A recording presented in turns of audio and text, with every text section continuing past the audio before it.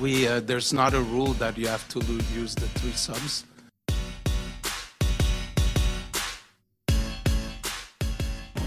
You don't find us competitive.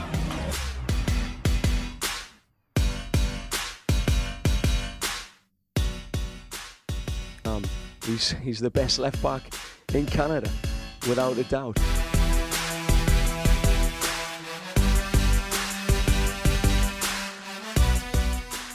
Alrighty, hello everybody. Welcome back to another episode of the Third Sub, and I guess we'll keep saying this every episode. This is a very special episode, number 20, big number. You know how much I like numbers, and I'm your co-host Alexander Gunge-Ruzik. I'm here as usual with Samuel Rowan, and I hope you enjoyed last week's episode with the special guest Harjeet Johal. But if you're looking for another guest this week, you're in good company, because we're joined this week by Ben Steiner. He's a youth sports specialist, a soccer specialist. He's written for BTS Event City before.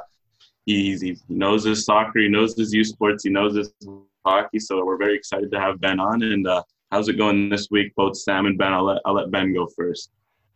Pretty good. I mean, youth sports is all canceled, so I don't really know what we'll talk about. But there is a bit of news. But thanks for having me on the podcast.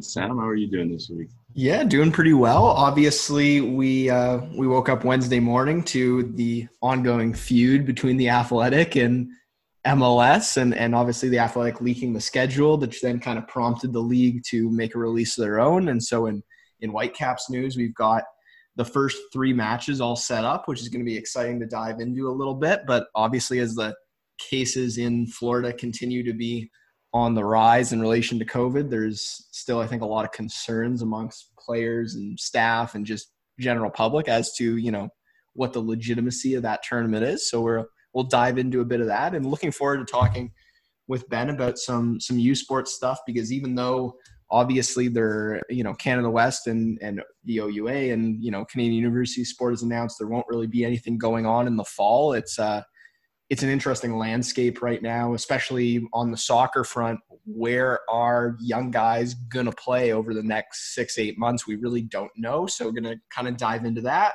talk about some Whitecaps stuff. Really looking forward to it. All right. But yeah, since we are a Whitecaps podcast, we will lead off with that. It's only tradition. And as you alluded to there, the Whitecaps did receive their fate, at least in terms of what they're going to face down in Orlando. And I think we can all agree they did dodge a lot of bullets, both from fans and media perspective, but also from the players' perspective, because as we talked about, I think two weeks ago, the schedule isn't exactly what you'd call balanced. You got the good old 9 a.m. game, and then you got a 8 p.m. game, and then a 10:30 p.m. game, which is just, there's no good choice there. Obviously, it's Florida. The weather isn't great. And from that point of view, it's an awesome schedule. But either way, especially if you're out in the PST, you either get the 6:30 or 6 a.m. games, which is just what no one wants. And then you got the later games, which is more what we're used to. But luckily for the Caps, if you guys haven't seen, they got Dallas at FC Dallas on the 9th of July at 10 Eastern time, so 7 Pacific, basically what we're used to. San Jose on the 15th, same time, and Seattle Sounders on the 20th at the same time as well, which, considering that within their own group, I'm pretty sure, I think it was Seattle and San Jose are playing at like 6:30 a.m. on one of the days.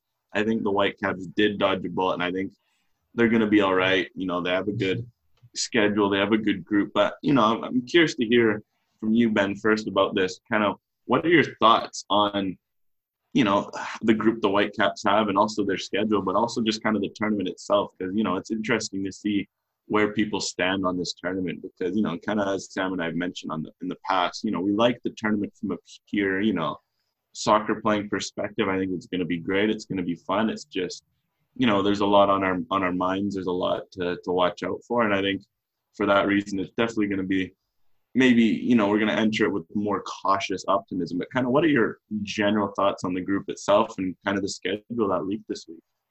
I think it's probably going to be a pretty tough tournament to pull off, just seeing the situation in Florida and really across the United States right now, especially when it comes to COVID numbers and how the citizens of the U.S. are sort of treating the precautions and stuff like that. But on the soccer side of things, I mean, the group, you guys spoke about it last week. It was random per se. Of course, the Whitecaps split with Seattle and then their sort of makeshift rival in San Jose. So take that for what you will in terms of randomness. But for the match schedule, it's as you said, it's as good as they could have hoped for. They're getting familiar-ish times, playing in the evening, whether it's 7:30 or 10:30. It's a familiar time for players to play. They still go through a similar routine during the day. You train in the morning, you go for a walk, you have your dinner, then you play the game. So the routine isn't that thrown awry. Whereas if you're playing at 6:30 in the morning, well, you're getting up at 4:30 in the morning because you have to get to the pitch by 5. And it's just, it throws everything out the window. But for the Whitecaps, they can keep pretty similar routine.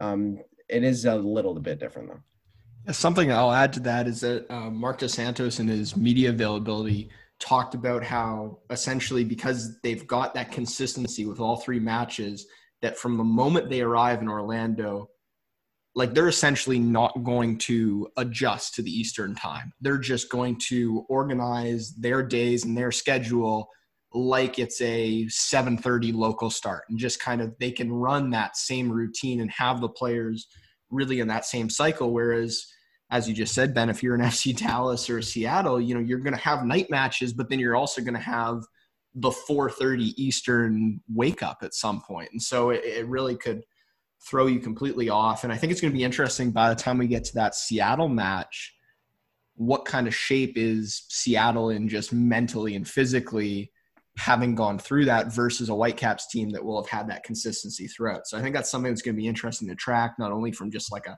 kind of mental acuity and sharpness perspective, but also does it, affect players potentially? Like, are we going to see more injuries in the morning if guys aren't doing the same prep and the same physio and the same stuff before one of those early matches? I mean, only time will tell, but I think it's definitely something to watch. And the Whitecaps definitely, as Dos Santos kind of alluded to, I think they got essentially exactly what they were looking for.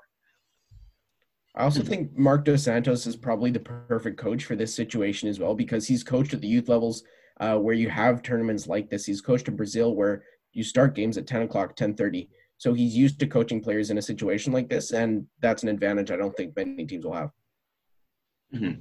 And I think it's definitely kind of, as he mentioned in his thing, it's definitely going to be one of the bigger challenges as a coach, especially a club team coach, because if you're looking at MLS, not many managers have that tournament experience, just because tournaments in club football are so different. Like, you got the Voyageurs Cup, but that's spread out over a month or 2 months. US Open Cup, even you go to Europe, your FA Cups, they're all spread out over a few months. There's rarely those international style tournaments where within 30 days you have to play those 7-8 games. And I think one point I did see is it's going to be interesting to see how a guy like, Bob Bradley or Bruce Arena, former national team coaches, they've been through the grind of a tournament, if that's going to give them an advantage. But, for coaches, other coaches who've never been through this before, especially in a club setup, it's going to be very interesting to see how they handle it. And, it is it's going to be unique how it's all within a hub city. There's going to be no travel. Usually in international tournaments, there is travel. So they're going to have to manage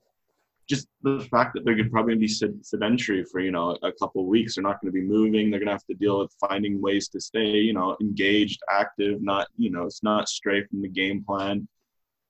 The thing about a 10:30 Eastern start, obviously their bodies might be used to a 7:30 start, but, it is still pretty weird to wake up on a game day, have to wait the whole day, and then as soon as it gets dark, you play. Your body clock is just going to be like, okay, I kind of want to sleep. I see, naturally when you see the sun go away, you want to sleep. So it's going to be, okay, can the players' bodies handle this? Can they, mentally get in a rhythm where they can play intense soccer and play at the highest level for MLS? But I think those are all normal challenges we can expect at this point. I think that's just, we're going to see that as the tournament goes on. And I think the teams that best prepare themselves for that are, they're going to do the best. I think that's natural. But you do make a good point about the Seattle, for example, how their schedule is going to be so imbalanced. And I do think for that reason, the Whitecaps, as I said earlier, they're in a great position. I think they're going to do well, but I'll put that question out there early here, but how do you think the Whitecaps will will do in this tournament? How do you think they can do, but also how do you think they will do? Because, they did get a pretty favorable group. I think they are in a pretty darn good position to qualify, but realistically, how do you think they can perform down in Orlando? I guess you can start. Yeah, I guess I'll take that one first. Something to note too that, if the listeners haven't heard yet, but you've got multiple players. You have at least one confirmed player on FC Dallas who's tested positive for COVID. I think there's rumors that there's multiple players in a similar position. So you've not only got teams struggling with the early start times, but you've also got a team potentially dealing with COVID issues. So I think that, regardless of the actual quality of these teams, you've got other teams that are going to have more serious hurdles to face. And I think that if you'd asked me initially when the groups were set, before we'd seen the schedule, I would have probably picked a third place finish. But now I think I see the Whitecaps potentially slipping into the top two. I also think that, as you guys mentioned, the way Marc Dos Santos is going to have these guys prepared is pretty much as good as possible. And their schedule is very favorable. So I'm going to go for a cautiously optimistic second place finish in the group. I think you probably hit the nail on the head there, Sam. When I saw the schedule, it seemed like we were destined for a third place finish, while the Whitecaps destined for a third place finish. But as you said, with teams potentially facing time restraints and time conditions that they're not used to, as well as COVID challenges, a second could be possible.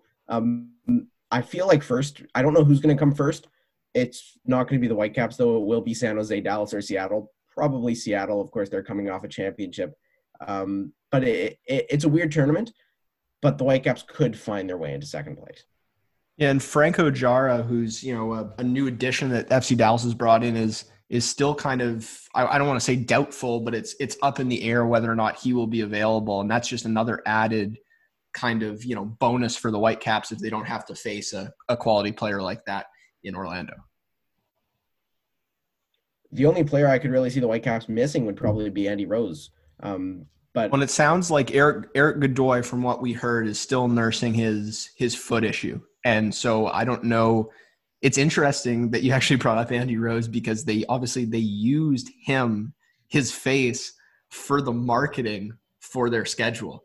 So to me, I don't know. It does feel like if they knew something about Andy Rose not participating or not wanting to go down to the tournament, which, would be perfectly understandable given his young family, given his condition. But I don't think they would have used him on the marketing if he wasn't going to go. But it does sound like Eric Godoy, who seems like he's always been, nursing that foot injury. It seems like it just won't go away, but he sounds like the one that's still in doubt, which means we may see Ranko Vasiljevic on the pitch, which would be pretty exciting, I think, for Whitecaps fans out there. Well, as it comes to Rose, I will mention, I don't know if you guys had a chance to read it, but, friend of the show, JJ Adams, he wrote an article. He interviewed Andy Rose this week, and sounds like he's good to go from a health perspective. He's fine with going down. He's ready to manage the risks, because obviously, he has his diabetes, so that does put him at risk for, especially a higher risk for as it comes to COVID. But also the thing with Rose is that his wife's expecting a child in the middle of the tournament, and that's where things get, sticky, because families can't really come to this hub plan. It's already is going to be stressed as it is. So as he was saying, it might be tough because somewhere between the second and third game, he's going to have a kid probably. So he might have to leave. And if he leaves to come to Vancouver, he's going to have to quarantine for 2 weeks, and he wouldn't even be able to see the kid anyway. So he's kind of in a tough spot. But yeah, besides him and Godoy, it's a full slate. And I think for that, I think you can realistically, surprisingly expect the Whitecaps to do well. I think obviously we don't know what this team is capable of. We can't sit here and pretend if we know if they're going to be the next LAFC or if they're going to be the next, 2017 Earthquakes and finish with 20 points. But I think we can realistically expect this team to compete. I think from the two games at the beginning of the season were any indication, and now the fact that everyone's they had the chance to integrate their signings, I think this group, for as balanced as it is, there's still some spots. And I think we're going to see if this is the Whitecaps of new or the Whitecaps of old based on how they perform. Because I look at the first two games, Dallas and San Jose. Dallas is always a tough team. You can't count them out. But as you said, they're struggling with COVID-19 right now. They lost some stars over the last few years. They're definitely not. The thing with Dallas is like they generate academy players like it's FIFA 20 career mode, and it's just these little prospects coming up from everywhere and the 90 rated. I don't know if you guys play FIFA, you know what I'm talking about. But besides that, this doesn't look like the same Dallas of old. Ever since Luchi Gonzalez left them, they just haven't been the same team. And I think you look at first that matchup, if they can win that, because that's a very, in the past, that's a Whitecapsy matchup. Are they going to lose this match that people expect them to win, or are they going to, they're actually going to prove the doubters wrong? And then you go look at the same thing with San Jose. San Jose, they were the last team to start any sort of training after the training moratorium was lifted. They traveled to Orlando first so they could get more training in a good environment together, because they haven't had a chance to train much. So logic suggests, again, the Whitecaps should be able to, beat them. Obviously, I say that, beat them cautiously, but last year, to be fair, Matias Almeida kind of, he outwitted Mark DeSantos in both games, and the Whitecaps looked terrible. So I'm just, finger wagging here. Obviously, the listeners can't see that. And then it'll come down to the last game. And Seattle, for as good as they did last year in the final, we do have to remember that they got significantly weakened in the offseason. And I think what was telling was that heading into their Champions League games back in February, they had one center back because they lost Kim Keehee, Chad Marshall retired, and next thing you know, they only have one center back. And obviously now they've sorted out some of their roster issues, but I see a thin roster. And in a tournament like this, I think we're going to see the importance of depth. And if I'm going to give credit to one thing the Whitecaps did this offseason, while we don't know how good the players they got are, they got a lot of them, and they look to have good depth. So for those reasons, I will say second is likely, first is possible. And something we heard a lot last year as well was that, guys like Inbaum and Ali Adnan and even Freddie Montero at times, Mark DeSantos talked about, them being a bit run down from the amount of football they played, the amount of travel they'd had, the long-term kind of wear and tear. And now we've had almost, 2 full off seasons worth of time without significant matches or without a ton of significant matches. So there's none of those fatigue excuses from last year. Maybe there's the excuse of, getting up to match fitness, but at least all 4 teams in their group are in the exact same boat. And I think some of the guys that got a little run down last year hopefully won't be facing that same type of thing. And when you have the addition of new players as well, I think there's a lot of reason to be hopeful. But then again, we could see that FC Dallas trap match early on and be talking about the same old Whitecaps in a few weeks' time here. Who knows? I just feel like the Whitecaps are not going to come out all guns blazing as we would want them to. They've routinely disappointed, whether it be against any of these opponents. I can remember bad games against every one of them. I can also remember good games against most of them, but I just can't see the Whitecaps making their supporters happy at this tournament. They routinely disappoint, and I'm not expecting anything more than that. So a good question then is, what would qualify as success, do you think, at this tournament? Like, is a second place finish in the group and a knockout in the first round of the elimination, is that a success, or do we expect more out of this team at this point? I'd say a success is just making it out of the group stage at this point. At first glance, I wouldn't think that the Whitecaps would make it out of the group stage. They were one of the worst teams in the league last year. There's no significant reason why they would be better other than maybe a couple impact players.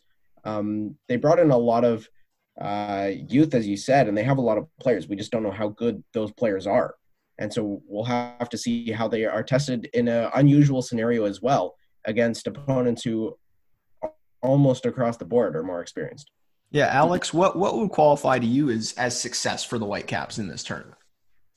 I think at the bare minimum, it is tough to say that about a team that finished basically last in the West last year and second last. But I think getting out of the group is a minimum, I feel, just because if you're Mark DeSantos and you've made all these additions, you're Axel Schuster, you've made all these additions, you're going through a lot off the field, obviously, the firing of Mark Panis, fan unrest. I just think for all the training we've seen, and the thing is, before COVID-19 hit, we had a chance to see this team in action and for training camp. We saw them in preseason. We saw the first 2 games. If those are any indication, this team does seem better than last year. I don't know if it's cautious optimism or what. At the very minimum, and obviously last year is a pretty low bar to set, but they seem better than last year. And I just think at the bare minimum, they should get out of the group, and then from there, it's tough to say because you'd like to say something concrete, but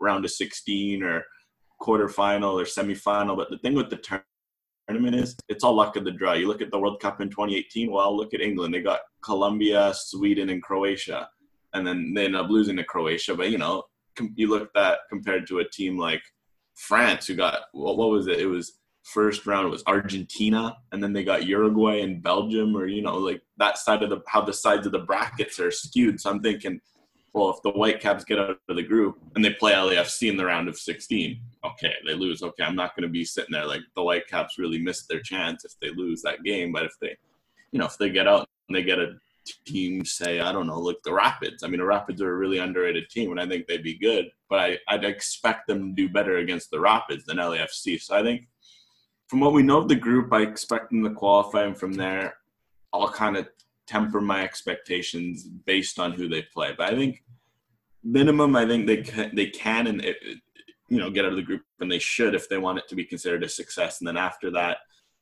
at least to see if they get out of the group, they'll get regular season points. At least they'll get the benefits. And as for the trying to win, get the money in the CONCACAF Champions League spot, as close as they get, I don't expect it. So we'll it's wait and see for that one, I'd say. It'd be a miracle if the Whitecaps somehow win this tournament. I see in no possible world are the Whitecaps getting that prize money in the CONCACAF Champions League spot after like 2 months in Orlando. It would be pretty incredible, though, if it happened. It would be pretty Whitecaps, win it. Like the only MLS competition that's like not MLS, and you don't get you don't get a trophy really. Like you're gonna get a trophy, but it's like that'd be so Whitecaps for their first MLS trophy to not be the Supporter Shield, not be the MLS Cup, not be like any of those trophies. It'd be this Disney Cup, Mickey Mouse. Well, the Whitecaps did win the Disney World preseason tournament back in 2012. They beat TFC in the final, and I remember that team had like David Kumiento, Alain Rochat, Camilo, Eric Hassely, Daigo Kobayashi maybe was even on that team. It was all those old names. But they have won at this complex before, so they have that valuable experience that will propel them to win the MLS's back tournament. You heard it here first. You heard it here first. But yeah, I guess we'll shift away from the Whitecaps talk. But well, I want to throw in one last thing. Are we as a league for the MLS? Are we too far down the road now where there's no chance that this tournament gets canceled? Like if the cases in Orlando just continue to blow up over the next couple of weeks, do you think are there any conditions under which they pull the plug on this tournament, or are we so far down the road at this point that we're doing this no matter what happens? I think it's probably going to get started and cut halfway through. Interesting. I don't know, Alex. What do you think? Do you think there's a realistic possibility that this tournament, either stops at some point or doesn't get its feet off the ground? Because it's interesting. We've seen, like, I'm a relatively big golf fan, and we've seen players on the PGA Tour test positive, and they're just kind of carrying on as if nothing has happened, but it's kind of like, yep, this was the plan. We knew that it was something that was going to happen, or certainly the possibility, and we're just keeping the course, keeping our measures in place. But I wonder if there's like a boiling point where it can't be ignored, and especially in like a team sport, it can become a lot more problematic much quicker. Well, it's like, yeah, you see golf, I think NASCAR, I even think something like baseball, if you're talking team sports like that, you can get away with it. Obviously, baseball, you're holding the ball.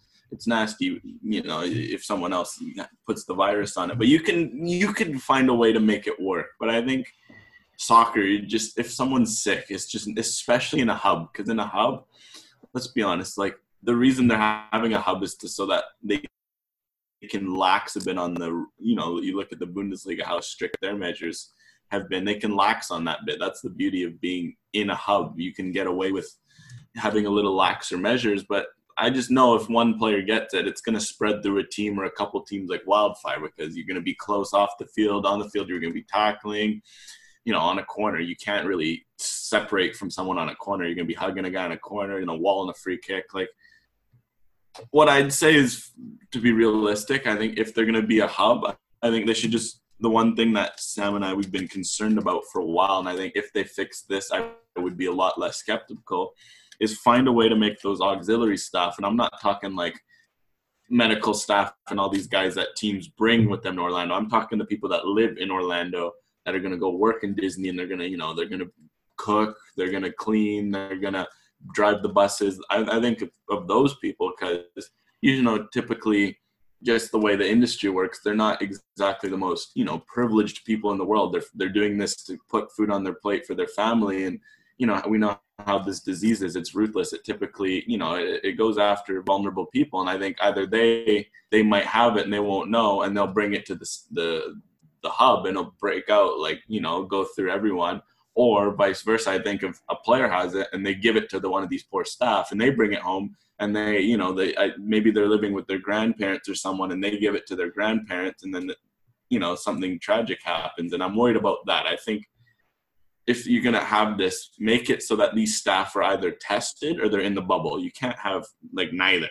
That scares me. That's what worries me. And I think if they don't fix that, I think an outbreak is primed to happen. I wouldn't be surprised. But I think if they fix that, it's too late now to outright move it or postpone it. Teams are there. You can't do it now. I think the ideal window would have been like 3 days ago, because that's when the San Jose, first arrived. So I think we'll see. I think he'll start, as Ben says, and I think depending on how strict they are with safety protocols, and to be honest with MLS right now, they haven't exactly struck us with confidence. We'll see from there, but I'm not entirely positive, but it's kind of going to be a wait and see, and kind of see how they handle each little obstacle that gets thrown at them.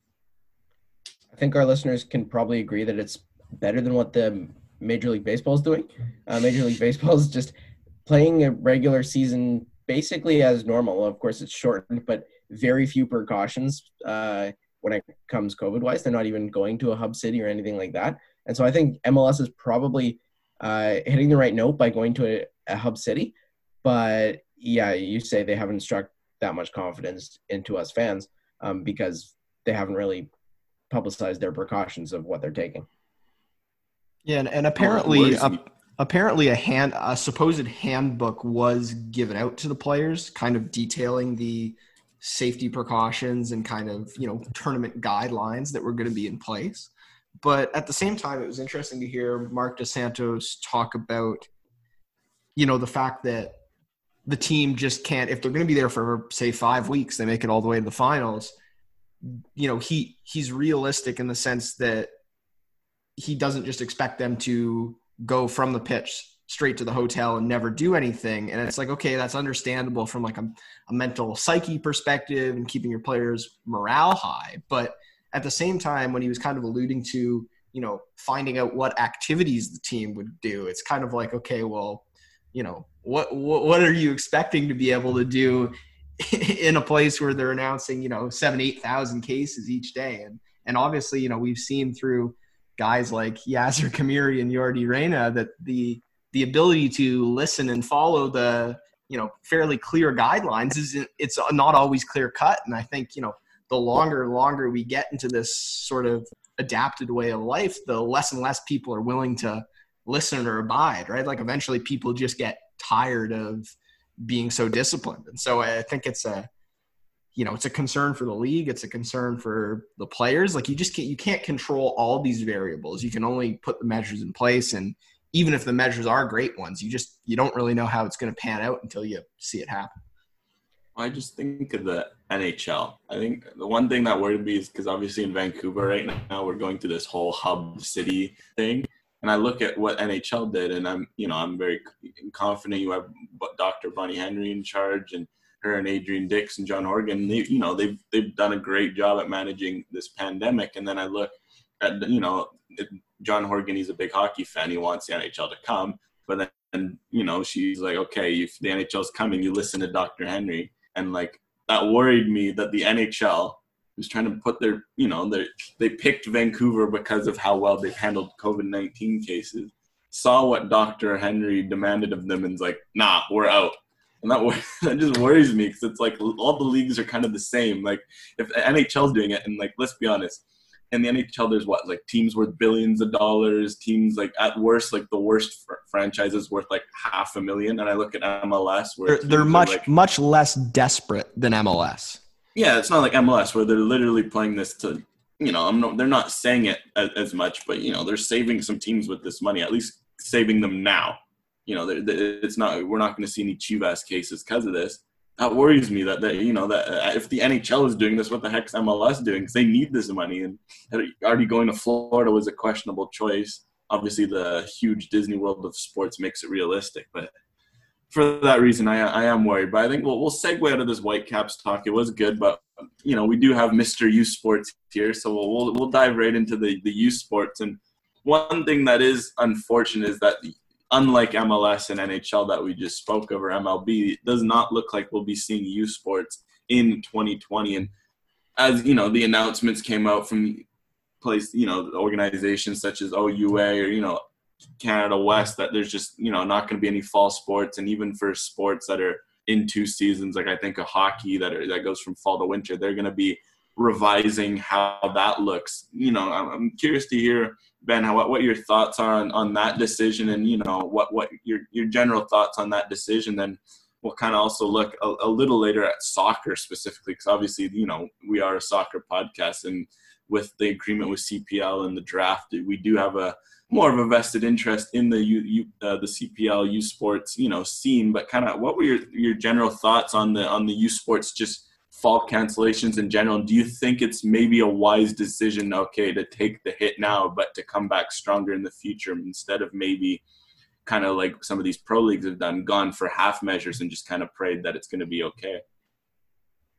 For university sports, it would be hard to go for sort of half measures. There were some ideas bodied around of possibly, if student residences are closed, maybe you put players in the student residences rather than the athletes, or athletes in the student residences rather than just regular students who will be doing their classes online. While those ideas were discussed, it realistically is not something that U Sports or Canadian University Sports could pull off. So they had to cancel all the fall sports. That's football.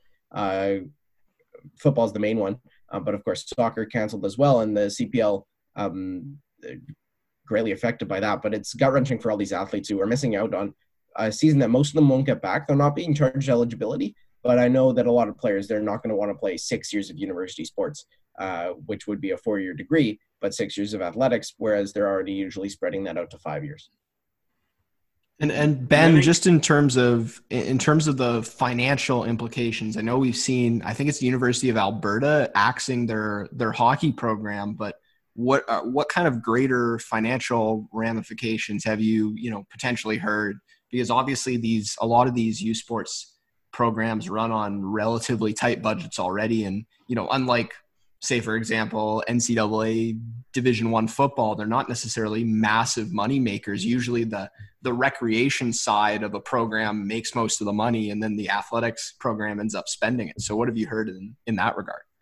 That's exactly right. A lot of the revenue streams have dried up for a lot of these teams, whether it be the recreational athletics programs with people paying registration fees, whether it be even just straight tuition or student residences. All of the money has sort of dried up for these universities, and they're having to invest more in remote learning technologies, which means they can't invest in their athletics programs to keep them up and running. And so the University of Lethbridge, they axed their hockey programs completely back in March. And then last week, the University of Alberta axed all of their 2-term sports.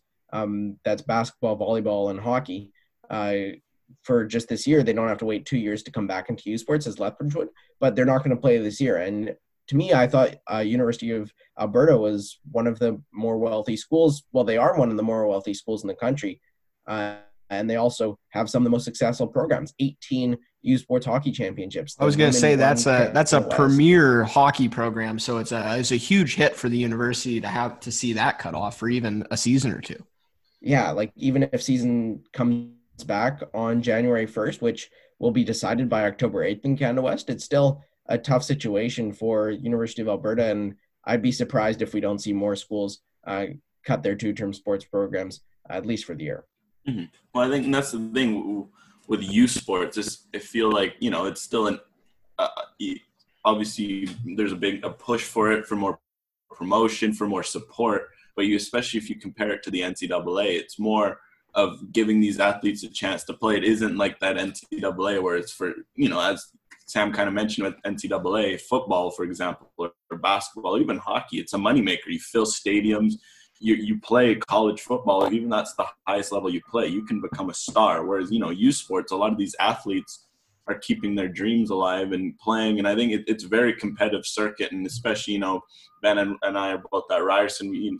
Ben follows the Ryerson teams very closely. I did have a chance to go follow some of the games. It's a great level of competition, but obviously exposure is a big problem. And, it's not exactly a moneymaker. And I think this is going to be tough with the pandemic because as we've seen, the pandemic is already hitting professional circuits. And we talk about MLS and CPL all the time. I really think of youth sports and how it's going to be affected, and they can't really find a hub solution. They can't do stuff like that because these people are athletes. They're students first. They're like us. They go to school every day, and then they happen to, to be athletes. It's not like NCAA where it feels like the athlete is the person first and then the student. Oftentimes these athletes are as much students as you and I are. And I think that's going to be tough, and it's going to be curious to see how they rebound from this because, again, it's not like they can play games and find alternative streams. I mean, who knows? Maybe they can finally generate some TV contracts so that CBC will do more than just one game a week or whatever. You can actually get more and more than just the local, OUA TV or Western Canada TV. But it is going to be interesting, especially to see long term what youth sports kind of does to kind of navigate these tough waters. Yeah, you mentioned we both go to Ryerson, and we both follow the Ryerson teams fairly closely. But you actually tried out for the Ryerson men's soccer team and didn't make it. So you're not being too hard hit by the youth sports cancellations as maybe you would have hoped to be. I just went to one open trial, see how I compare. Yeah, for those listeners who don't know, to get to the open tryout from the Ryerson campus is about an hour and a half on the Toronto Transit Company. So it's a haul. It's a good team. It's not a shot at Alex. And it's not taken. Yeah. Not taken. But yeah, the Ryerson team, they're top 10 in Canada regularly. But it does affect a lot of youth sports. I mean, you mentioned the TV contracts. They don't have that they can sort of bank on like the CPL can. For the meantime, with their big contract they signed with MediaPro, youth sports has a tiny contract with CBC that puts on like 3 games a year and the championships. So like that's not going to keep them alive. And programs are being cut also not because their internal revenue streams are drying up, but also external revenue streams such as government funding. That's why a lot of the Alberta schools are having trouble. Yeah, and I mean, you saw major changes to Ontario regulations in terms of funding towards schools as well last year, and that was before the pandemic hit. And also something that Alex and I have talked about ad nauseum on the podcast, but you've even seen in non-university sport, soccer at the developmental level and sports at the developmental level often kind of end up being the ones that bear the brunt of any financial tightness, because we've seen what happened to Whitecaps FC2. We've seen what's kind of happened to the I'll do an air quotes development team with the Whitecaps, because going into the season prior to COVID-19 there weren't any matches scheduled, and obviously that it doesn't matter now because there wouldn't have been matches anyways. But you see the options continuing to shrink and shrink. I mean, as someone who has worked at SFU, like they offer a unique opportunity for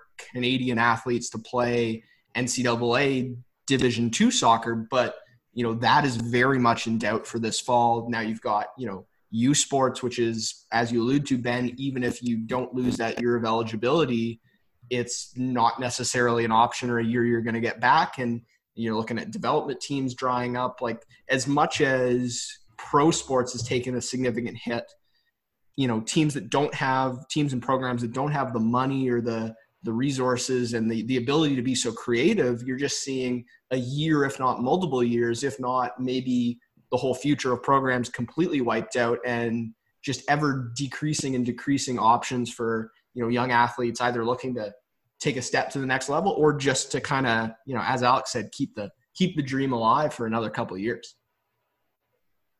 There are a few options that players can take. There are a number of players who come out from MLS academy programs. They can't make the jump to the first team, or they don't want to play with the quote-unquote development team that the Whitecaps have, or the same goes for the other MLS teams in Canada, Montreal Impact, TFC, and TFC2. But I spoke to Chris Lee. He's an incoming freshman with the UBC men's soccer team, but he's also played in the Whitecaps Academy since he was 10 years old. He's gone up through all the levels in the Whitecaps Academy, including playing with their development team last year. And he took a gap year from university to try and develop as a player, focus on CONCACAF World Cup qualifiers or Olympic qualifiers with Team Canada before going to UBC. But then this UBC option is taken off the table for this year. He's still going to go as a student, but he's also going to be splitting his time training between UBC when they come back into a training protocol, as well as the Whitecaps Academy when they come back. And so he's going to be splitting his time, which isn't something you usually see in a regular year. But we've seen Nick Dasovich be the head coach of the Whitecaps development program, be particularly, he's so embedded in the Vancouver soccer community. He's done a really great job of bringing guys in, having them at training, and really like creating an inclusive Vancouver soccer community to keep these guys kind of fit and keep these guys in match shape. So it's good to see that, people are rallying during this and kind of finding options that, keep guys like that in good shape, and hopefully, hit the ground running if and when more options to, play in a league, play in university crop back up. Oh yeah, no, you'd actually be surprised too. You've mentioned how inclusive Dasovich is for training, and that's one thing the development program, obviously we'd love them to play in a league. I think we'll sing that song until maybe for a long time until it happens. But I just think back to last year, sometimes you come to Whitecaps training. I remember once the academy guys were passing by, and obviously the development squad, and then that day there was like 5 TSS Rovers players just training with them. I was like, okay, that's great, because as we know, the level between these teams aren't that different. But before I stray too far, one thing I am curious, because we talk U Sports, we mentioned the hockey programs, football, volleyball, all these programs are affected. I think amongst U Sports, scenes, I think now, because of what's happened in the past 2 years, soccer may be the most interesting one to follow. Obviously, football with the Vanier Cup is typically the more historical one. Obviously, U Sports hockey has really gotten it's kind of developed a lot the past few years, and, they're really attracting great WHL, OHL, and QMJHL talent each year. But I think soccer may be the interesting one to watch, because obviously, as many know, and if you, for whatever reason, any of our listeners do not know, the CPL partnered with U Sports so that there's some, it's an agreement between them, and each year. So basically how it works is that U Sports, their season's only in the fall. It's only like 3 months, 2 months. It's not that long.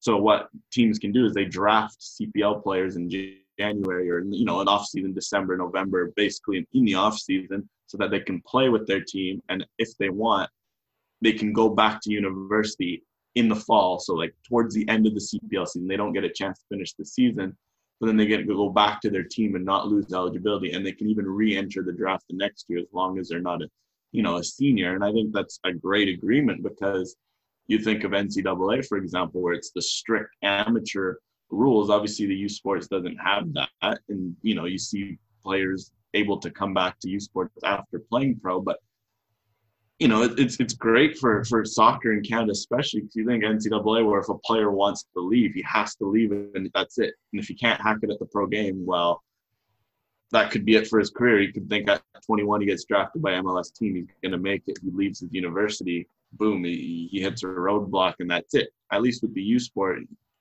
now you see someone like, I think of Peter Schall last year, who's awesome center back for Halifax, and he's like, okay, I want to go win a national championship, and he left. And they came close. They got third place, if I'm not mistaken, and then he signed with Halifax again this year. I think it's someone like Abubakar Sissoko, which we're going to talk on in a short minute here, because he won some silverware the other day. But he was drafted by Forge. He just didn't stick with him. So what did he do? He's like, okay, I'll go back to university. He proved the heck out of himself, and now he's one to watch across the country for many reasons. So, with soccer, I'm curious to hear, Ben, kind of what you've heard, because you've talked a lot with of people in the industry, and especially from the U Sports soccer scene. How do you think this is going to affect that soccer scene, and how do you think it's going to work? Because with no soccer, there's still going to be a draft this fall. How are teams going to draft? Are players going to go back? Are we going to maybe see a bit of a different year, a gap year of sorts for this kind of CPL U Sports partnership as a result of all this?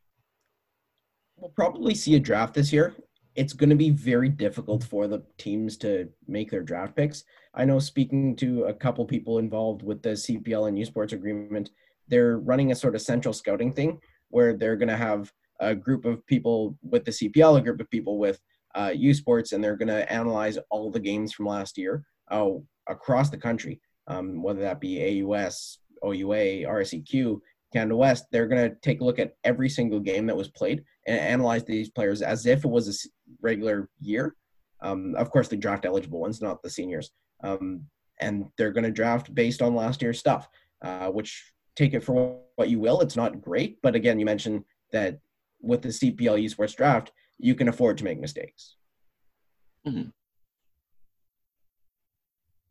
And, I think one thing that just did pop into my mind, there will be some footage, because I think of League One Ontario, where a lot of the U Sports players in Ontario spend their off seasons.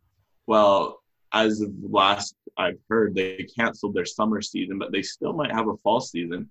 So players can be scouted there. I'm sure, out west, players you mentioned like Chris Lee, training with development. I mean, it's not going to be much, but who knows if there's any sort of exhibition games or any sorts of games get played. There are some opportunities, but I do agree it's going to be interesting. I do think mostly of guys that were drafted this past year. I think of that draft, and I think of those second or third, fourth year players, because how's it going to work? Are they going to just go back to school? But since there's no sports, they can still technically stick with their pro team and not go back. It's going to be interesting how those guys are taken care of. Yeah, that'll be an interesting decision. I mean, we do have to see what the CPL is going to do. It sounds like this Hub City thing, whether it be on Vancouver Island or somewhere else, is sort of coming together, possibly. It's a very confusing situation. There's nothing really solid coming about the CPL right now. So you do have to think, do players want to stick with the pro team in sort of a limited training capacity, or go back to their university in a limited training capacity? The decisions are very foggy right now. But players will have to make that decision at one point this summer, whether they want to go back. And then as for the draft, if you take a look at Gabriel Batar, he was picked 2 years in a row by the same team. Maybe the draft picks are players who were picked last year, and they're just picking out of the same class because they know that those are known quantities. Mm-hmm. I'd be curious to see if there's some. I feel like at that point, knowing the CPL teams, there's a lot of camaraderie. There'd definitely be an agreement, like, okay, just pick the same guys. We call it a wash, kind of thing. But yeah, no, it's going to be very interesting to see how it affects the CPL, and because obviously they have a hub, but I don't know if it's surprising, because with the CPL, one thing that's really stuck with me is how quiet they've been. With MLS, they were, they straight up came out and said, we want to do a hub city. We want to finish our regular season. I'm looking, but if I'm going to be honest, between, you and I, all of us three, let's be honest. At CPL versus MLS, which league is in a better position to start playing a regular season properly? It's going to be the CPL. Canada's caseload is just significantly lower. Obviously, travel is a big issue. You don't want to have to see travel, but it's not like you're traveling between a place like Florida where there's 9K cases a day and another place. At worst, the variation is to Vancouver with 10 cases, or, BC with 10 to 20 cases a day, to Ontario with 100, but, they're a lot bigger. I think they're in a position to, do this hub city and then even restart the regular season, at least compared to MLS, who's trying to do it for whatever reason, even though they're not really in a position to. So, it's the CPL. it's going to be interesting to see, because one thing fans have started to complain about is they were really good at this in the first year, but it's starting to become a question now, is transparency. And not that they've hidden stuff, but it always feels like things are unnecessarily vague and ambiguous. Like, I think of expansion all that time. Like, no expansion, no, or we don't know about expansion. Then snap the fingers, Ottawa, Atletico Ottawa. And everyone's like, what? Like, how did this happen? And I think just little news like that, it always feels unnecessarily vaguely ambiguous. I am going to be curious to see if, how CPL returns, and also how they handle this announcement, because, I could easily see them being like, no one's going to care about the U Sports talent. No one's going to care about the draft. If we forget about it, people are going to forget about it. And for that, it's going to be interesting. I do think as things go along, I will be tempted to, ask around and see if I can get any news on it. But it is going to be interesting to see how the CPL handles all of this as well, if not even just from the U Sports perspective. Yeah, I know when U Sports, or when Canada West and the OUA canceled, as well as the AUS actually, which is the Atlantic province, they at that point had no communication with the CPL on what the draft was going to look like. I spoke to the head of each athletic conference other than the Quebec conference, the RCQ, which is still planning to play at this point. But they'd had no communication with the CPL and nor with the CFL. They didn't really know what the pro drafts from U Sports were going to look like on the other side of this. And you'd have to think that, like, from a CPL perspective, for, some of those athletes who are kind of somewhere in between the two, the sooner an announcement is made and a kind of a clear decision as possible, the better for a lot of those athletes. They can start to, plan their lives for the next year or so. But up until that point, there's a lot of question marks and very few answers. And obviously, kind of selfishly, especially Alex and myself have been, banging the drum for a while that we'd like to, see the CPL take advantage of their kind of window of opportunity. But it kind of feels like that's already past this point, with, a lot of major leagues having already come back, and obviously the MLS, not too far down the road. There's no way the CPL can really beat that out at this point. So it's going to be interesting to see what kind of exposure they get if they do come back, and what exactly the format looks like. But hopefully it's beneficial for a lot of young Canadian players one way or another. Yeah, you mentioned that they sort of missed their window of opportunity. Think of how much attention the CPL could have gotten if once they saw this coming, they just went to an instant hub city. They said, okay, Victoria, we're going to you. Bonnie Henry got on side, and the CPL was playing games throughout all of this. Imagine the attention that would be at the CPL right now if it was all the games on CBC. It'd be amazing. Yeah, it was our dream, and we were talking about this, 2.5 months ago, and it's just kind of been, it's been a grind. It's like, even with returning to limited training, it was like, man, why is it taking so long? Why hasn't this happened? And I think Alex, made a really good point that we're just seeing this. It's not purposeful secrecy, but it's just kind of purposeful limited amount of information on what's going on in the league office and what the thought process is. And when you see that combined with kind of like a slowness to react to some of these situations, it's definitely frustrating. It's dangerous, let's just say, because I know we're all familiar with the Whitecaps. I think of this as the Whitecaps. And the Whitecaps, for a lot of their time, they were similar. And when it's good news, no one cares. It's just, I don't want that first scandal to hit the CPL, because if they're being ambiguous and then something like bad happens, that's where stuff, the metaphorical bleep is going to hit the fan.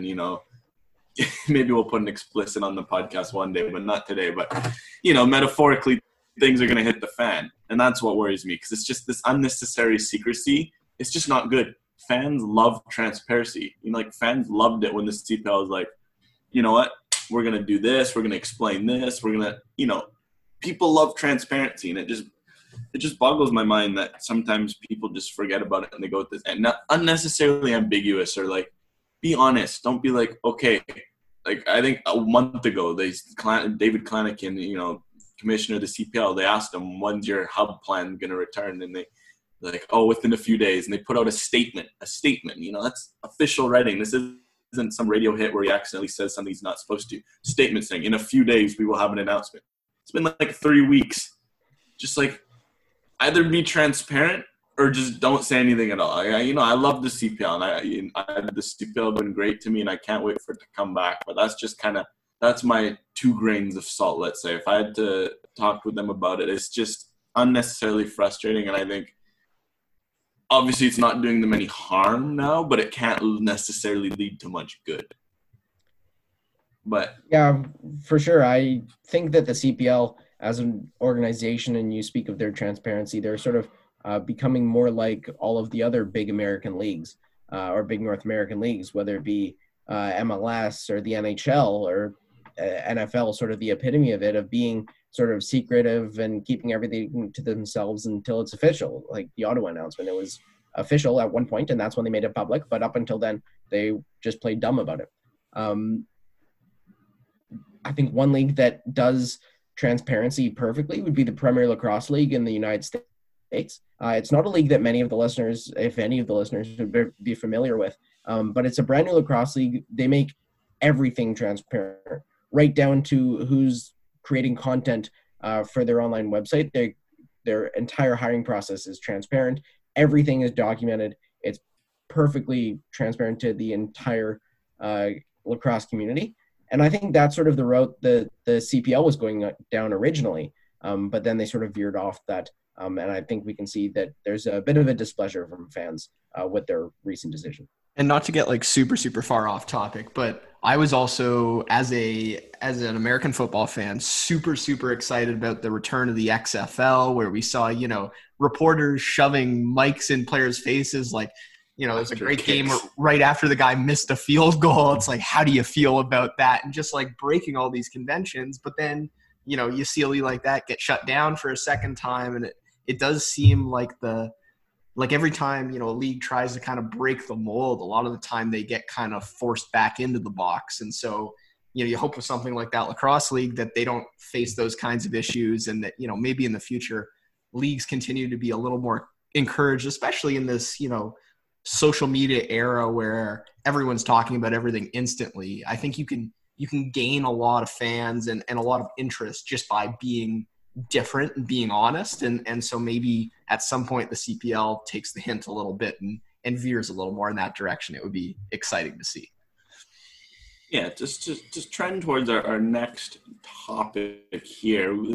And then we'll go on this topic quickly, because it is Whitecaps, the youth sports, a mix of everything, and we'll kind of wrap off with some more youth sports talk. But to kind of go, one thing that is good timing for Ben to come on the show is that Abubakar Sissoko, formerly of the UDM Carabin, if I'm not mistaken, he won the youth sports male player of the year, which, for those listening, they don't know, that's kind of a big deal, because typically it's been a football, hockey, everything but soccer basically dominated award. I don't know how long the award's been given out, but only twice has it been a soccer player, and this is the second time.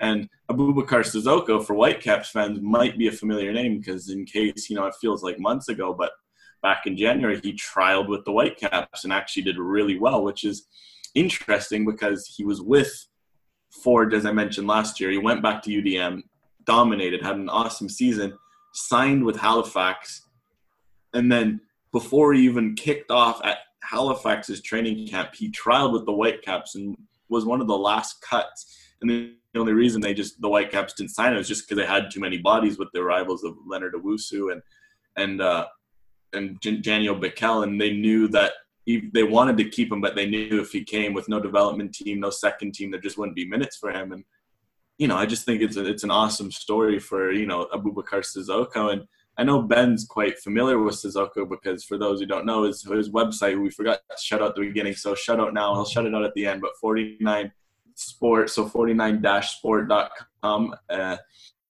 He cover all things youth sports, so every province. So if you're listening for some reason, if you're Newfoundland, shout out to you, all the way to Victoria. He's got you covered. So make sure to check his website out and follow their Twitter. But with his website, he went to the youth sports soccer finals in Montreal last year, and he got to catch the tournament. In that tournament, UDM, they won their first 2 games, made the final, and they fell narrowly short to UQTR, so University Quebec Trois-Rivières, who were led by the likes of Gabriel Balbinati, who's drafted by Forge. And kind of what were your impressions of Sissoko from that short tournament? Because, to be honest, before the Whitecaps, I got to see a bit of the U Sports tournament, but I hadn't seen that much of him. Kind of what were your thoughts of him, and how you think, how important do you think this award is for soccer, for CPL, for him to win this honor? Well, just to put it in perspective, there's over 7,000 male athletes in U Sports. You're talking about everything from hockey to track and field, soccer, football. So for Abubakar Sissoko to win this award, it's pretty remarkable. And of course, you mentioned that he's the second ever soccer player to win it, and first in this millennium as well, with the last coming in the 99-2000 season. But yeah, he's a player who is one of these textbook examples of how U Sports is being treated as a professional platform now, because he's used his last 2 years, especially with UDM, where he won the championship here in Vancouver, and then he nearly won the championship at his home field, Sepsum, in Montreal, of course, falling to UQTR. But he was dominant throughout the tournament. He was on the first All-Star team in both tournaments. And knowing the CPL coaches, they don't watch a lot of the U Sports throughout the regular season. They really place an importance on the championship tournament, and that's where Sissoko shines. So he shined at the right time. The snapshot of his career is perfect, but he's a player that can shine outside of that snapshot as well. And it's just lucky that he was good enough in that time window, because, of course, he caught the eye of Forge and then Halifax. It's very interesting, too, that you mentioned the U Sports tournament, because I think it's pretty unique, though, how it's structured. I think most teams are similarly structured, but I just think it's pretty awesome how obviously you play a bunch of games and then, you get ranked and then you do the playoffs. And I like how the national championship, I just like national championships. It's nice that at the end of the day, all of the best teams in the country, because, I think most university sports do this. And I think that's just one of the beauties of university sports. There's just something nice about regional competition leading to a big national championship. There's something just nostalgic, maybe because it reminds me of high school or whatnot. You just don't see that in professional sports. And I think of teams, there's always that intrigue. Okay, you think of UBC, this UBC team is running rampant, or, you think of teams dominating their region and then they have to go prove themselves at the national championships. And I think, as you mentioned, that's a great spot to scout, because, it's the best of the best. It's all of the best regions. And I think it was, it's good to see Sissoko stand out and to kind of show what U Sports can do, because it's pretty, crazy to think that he almost signed with the Whitecaps and from U Sports directly. And I think it's kind of an indication of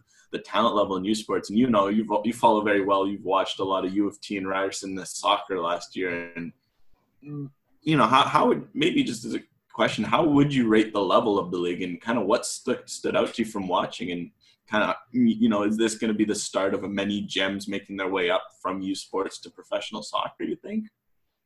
Sissoko's not just the start, but there's been a lot of players. You mentioned Peter Chalet. He was with Cape Breton Capers, and then, of course, Halifax, and then returned to Cape Breton and back to Halifax. So there is a lot of talent that does come through U Sports, but is the level of U Sports the MLS? No. Is it the CPL? No. Is it USL? No. Is it USL League One? Possibly. It could very well be a similar level to around USL League One. And every now and then we do see those players make the jump up to, whether it be the CPL and even the MLS. And so I think the level of esports is rising. The league has trended down to a level where the players are university age, where it used to be guys doing their master's degree, like 30 years old, they were in university sport. But now it's at a age level where these guys are young, they're developing still, and the league could get even better and maybe even up to the level of the USL Championship. I think just to add something to that from my time spent in Ontario watching and, covering some OUA soccer, I think you definitely see guys out in the pitch at that, USL League One kind of level. I think the only difference you maybe see is just the talent drop off when you look in terms of squad depth is just different. You don't have that same, when you're talking about a professional roster, you've got relatively consistent quality throughout. And I think, especially on the weaker U Sports teams, you see maybe one or two players of that quality, but then the level kind of drops off. But I think the more and more we see players like Sissoko show that this is like a genuine pathway to professional soccer in Canada, the more you're going to see players consider it as an option. I think we'll see that squad depth over the next 10 years. As long as, programs kind of stay in place, they will, the way they are, they should really improve. But I think right now that's probably the biggest difference from at least what I've seen. Yeah, for sure. I mean, we might be seeing players like Ryan Raposo, a Canadian who went down to the NCAA, but maybe that level of player will choose to stick in Canada when they see that there's a professional pathway.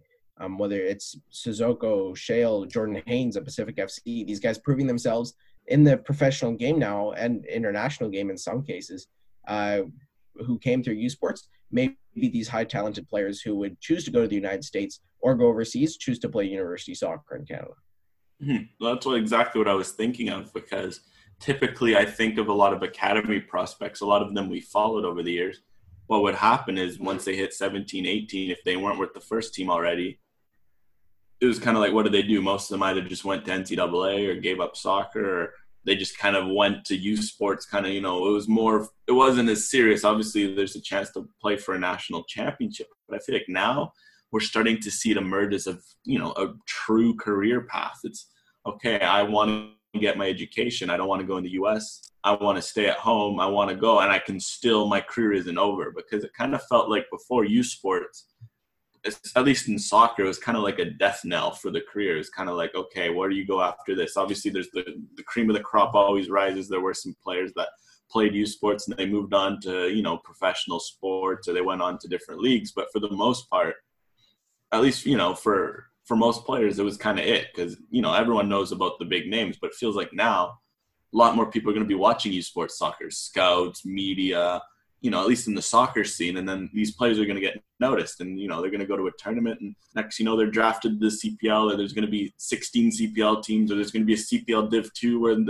maybe the guys who weren't good enough for the CPL Div 1, they can go to Div 2. And I think it's going to be great to see it emerge as a pipeline, because I think it's great to have this opportunity to continue your schooling and do professional sports and do all of this, and not have it like the NCAA, where it almost feels like a scam sometimes, where you're stuck in and you kind of have to go, you have to commit to a school early, and you don't have this freedom of choice and movement. I think this is going to be interesting to see, who commits, because I think there's going to be, as you said, there's going to be some real good prospects who are going to be 18, 19 out of MLS academies, I think, especially, or even think of teams like FC Edmonton has a good academy, or they're going to be like, okay, you know what? I haven't made it pro yet.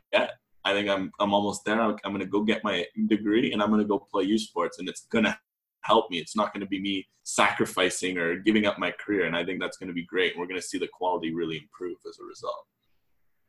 Yeah, I see the quality of the U Sports and even the players going up to the CPL improving over the next few years. But I mean, you look at guys like Joel Waterman. He's made it all the way to the MLS with the Montreal Impact.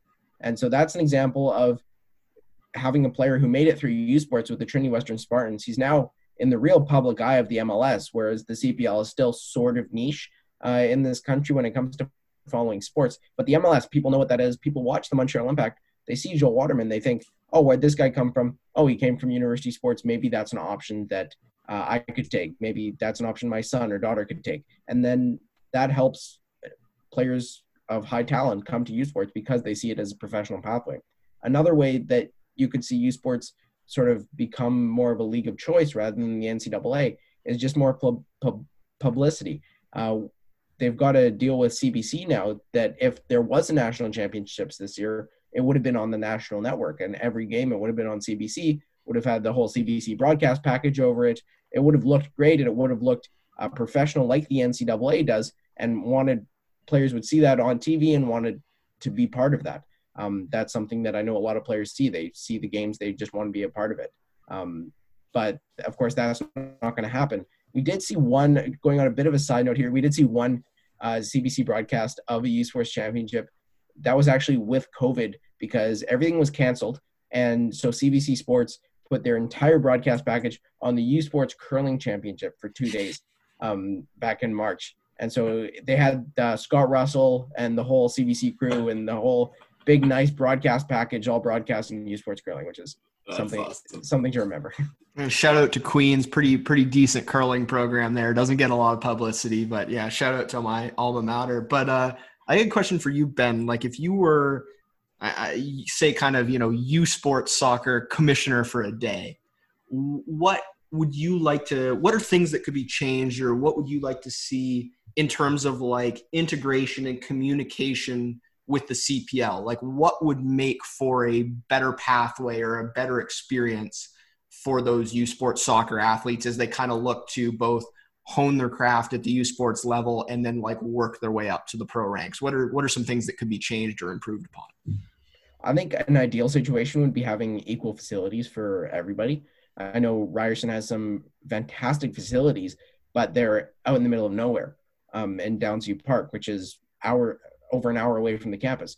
U of T has some older facilities, but they're right on campus. So maybe that offers a more regular training advantage. And UBC, of course, has access to the Whitecaps pitches in some capacity, and that's a great advantage, whereas Thompson Rivers has a community park to play in. So there's a big disparity in the training and the facilities that people have. If you had that sort of equal across the board, it could create a more equal developmental pathway. But of course, that's not something that is easily changed. As for something that I could easily change in sort of a short amount of time, or something that you can just sort of implement into U Sports Soccer, I can't really think of any, because the schools are so different. Schools operate as their own entities, and they just compete against each other. So they have a minimum standard. I guess you could raise the minimum standard, but you might inadvertently be eliminating some schools in that regard. But in terms of, are there things that the CPL could do, not necessarily saying that these are things they're going to do or that would maybe necessarily be in their best interest as a league, but are there things that the CPL could be doing to kind of like increase the integration from U Sports? Obviously they have the draft, but are there other things that could potentially be put in place in that sense? I think it'd be great to have U Sports players train with CPL teams, so the coaches and organizations get familiar with these players, because if you're just seeing them at the championships or on tape throughout the season, you don't really know who you're getting. But if that agreement can be extended to playing with or training with CPL teams throughout the year, that could offer much more depth in scouting for the draft. I have a few ideas, actually, now that you mention. I feel like one would be, obviously this is tougher because this is more of a traditional thing, either some sort of coordination with the U Sports schedule, because what if soccer became a spring sport and like their season was played from like January to March, April, and then the CPL season starts in April? There's a little more coordination. There doesn't have to be that choice between, sticking in the CPL or going back to university for a title. But obviously that's more of a complicated one. Or else, I like your idea of training, or even just like kind of using youth sports teams, kind of like farm teams in hockey. Like, you need bodies to train with, you can call them up. If you need bodies to straight up play with, like you're running low on rosters. Because one thing that stuck out to me is I went to Pacific versus Ford last year. It was mid-September, and Pacific had 14 players. Like, I was looking, they had 3 guys on the bench. Like, that's ridiculous. What if they could have, brought some UBC guys with them for a trip, or, had some sort of agreement that allowed them to just bring in bodies to play, kind of like a minor league setup, or just have more of that interconnection. And you know what? Obviously, you have to kind of draw a line so players aren't just zigzagging around and getting tired and whatnot, but maybe having more of that, connection to give teams in the CPL an advantage, and also help the U Sports quality, and have that access to facilities, and have that, experience knowing that, okay, my best player just this weekend, he got called up to Forge and he had a heck of a 30 minutes off the bench. It's going to be great for his confidence. It's going to be great for his career. I don't know. I feel like there could be, obviously it's tough because U Sports is the amateur and the professional, but obviously I think with this agreement, there's potential for stuff like that sort of collaboration. And you have to, sorry, Ben, you go ahead. Okay, thanks. And the line between amateur and professional in U Sports is already blurred because you have players who will go play in the CPL and then they'll come back to U Sports. So it's not this hard line that you sort of imagine with the NCAA.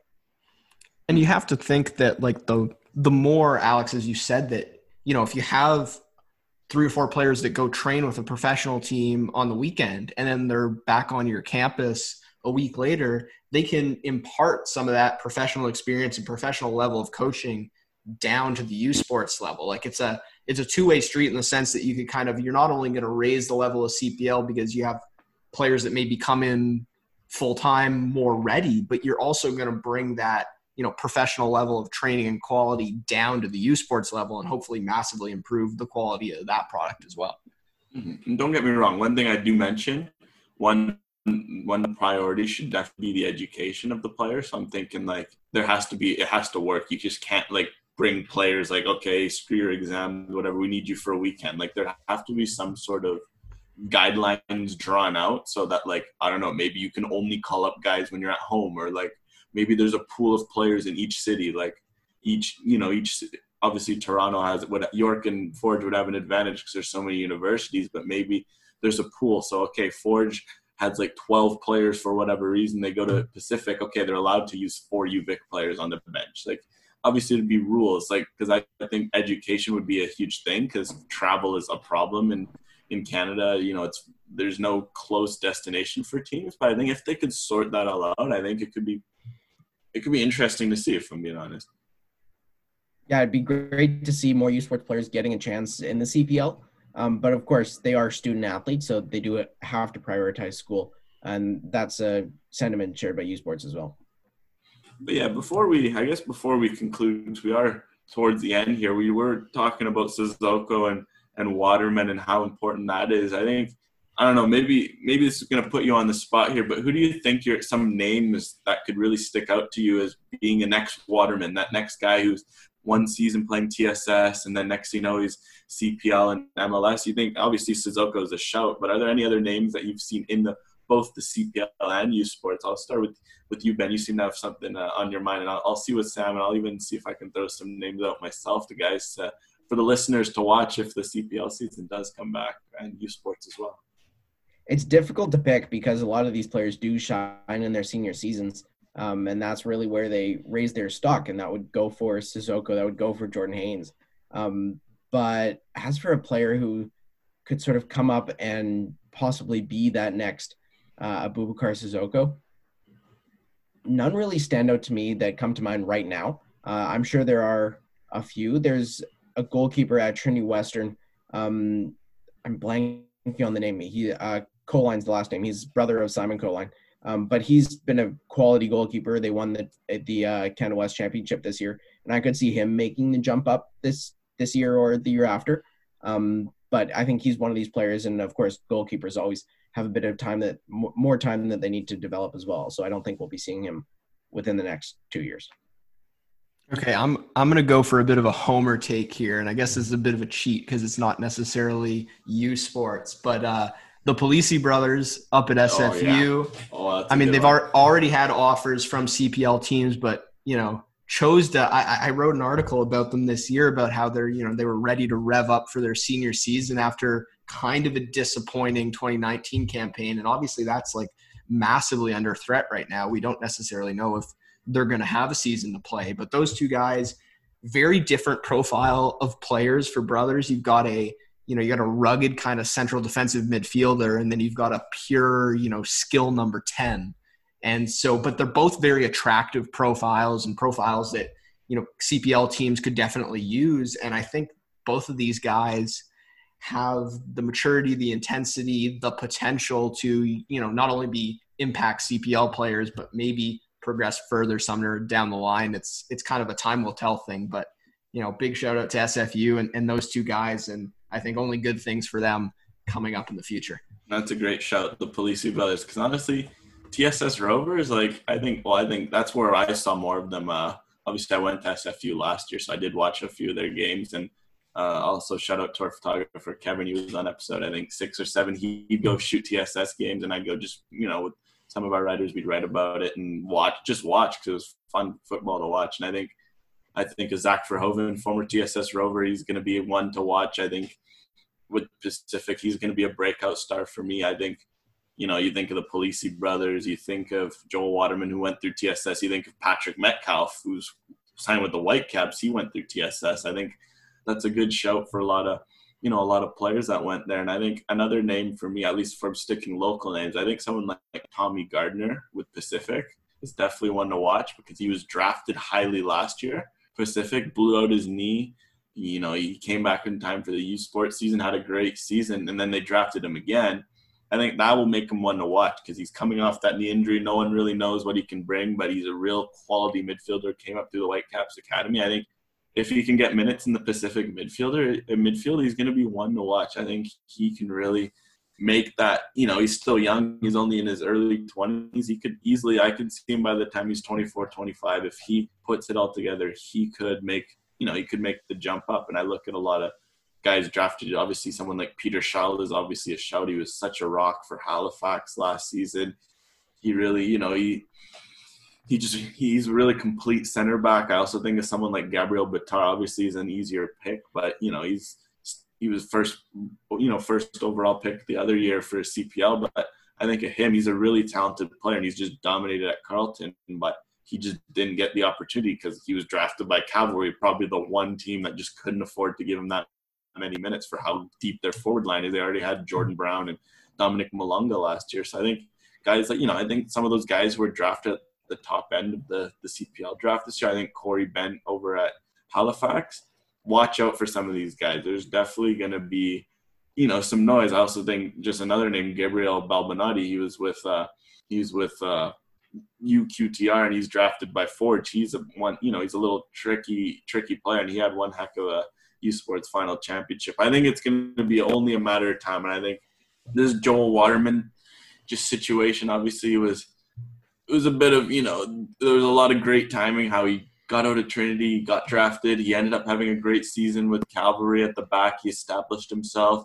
He got signed to Montreal, which was great, but then he got the minutes because every Montreal center back decided just to blow out their knees within 3 weeks, and he got to play in the Champions League. I think people were like, okay, if this guy 4 months ago, he was playing in the CPL final and he's out here against Olympia, against these CONCACAF teams, even in MLS where he had to play due to injury, he's holding his own. Okay, these people can play because, if we're being honest here, I don't know. I watched a lot of CPL last year, especially in the second half. Joel Waterman, like as talented as he is, especially on the ball, and that's why Thierry Henry wanted him because of his talents on the ball. There's a lot of good center backs out there that, I think of an Amir Didic who trialed with the Whitecaps as well. They just didn't have room to sign him. I think, I think there's a lot of names that I can't bring them all off the top of my head, but I think, there's a lot of talented center backs. And I think if Waterman was getting signed, I even think of Dominic Zator on his own team and Cavalry. I think of those kinds of guys. I think we're going to see a bunch coming out soon. And I think it's only a start. I think.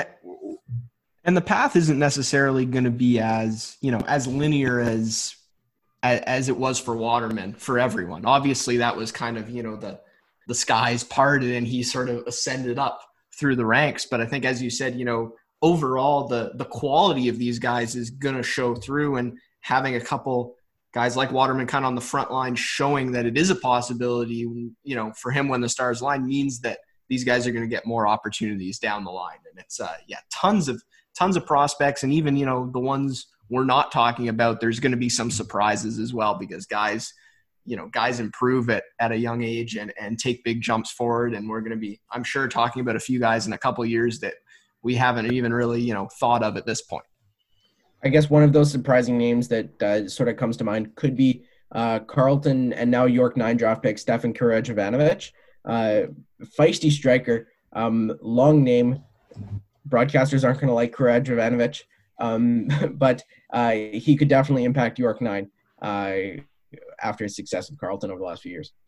That's definitely he's a good shout. He definitely he made some noise. That Carleton team was pretty good. It is surprising that they wasn't UQTR the one that upset them, or was that game because everyone kind of expected Carleton to be their year after falling short in Vancouver a year ago. And I think with guys like Bitar and I don't even want to try and say this name, Karajovanovic.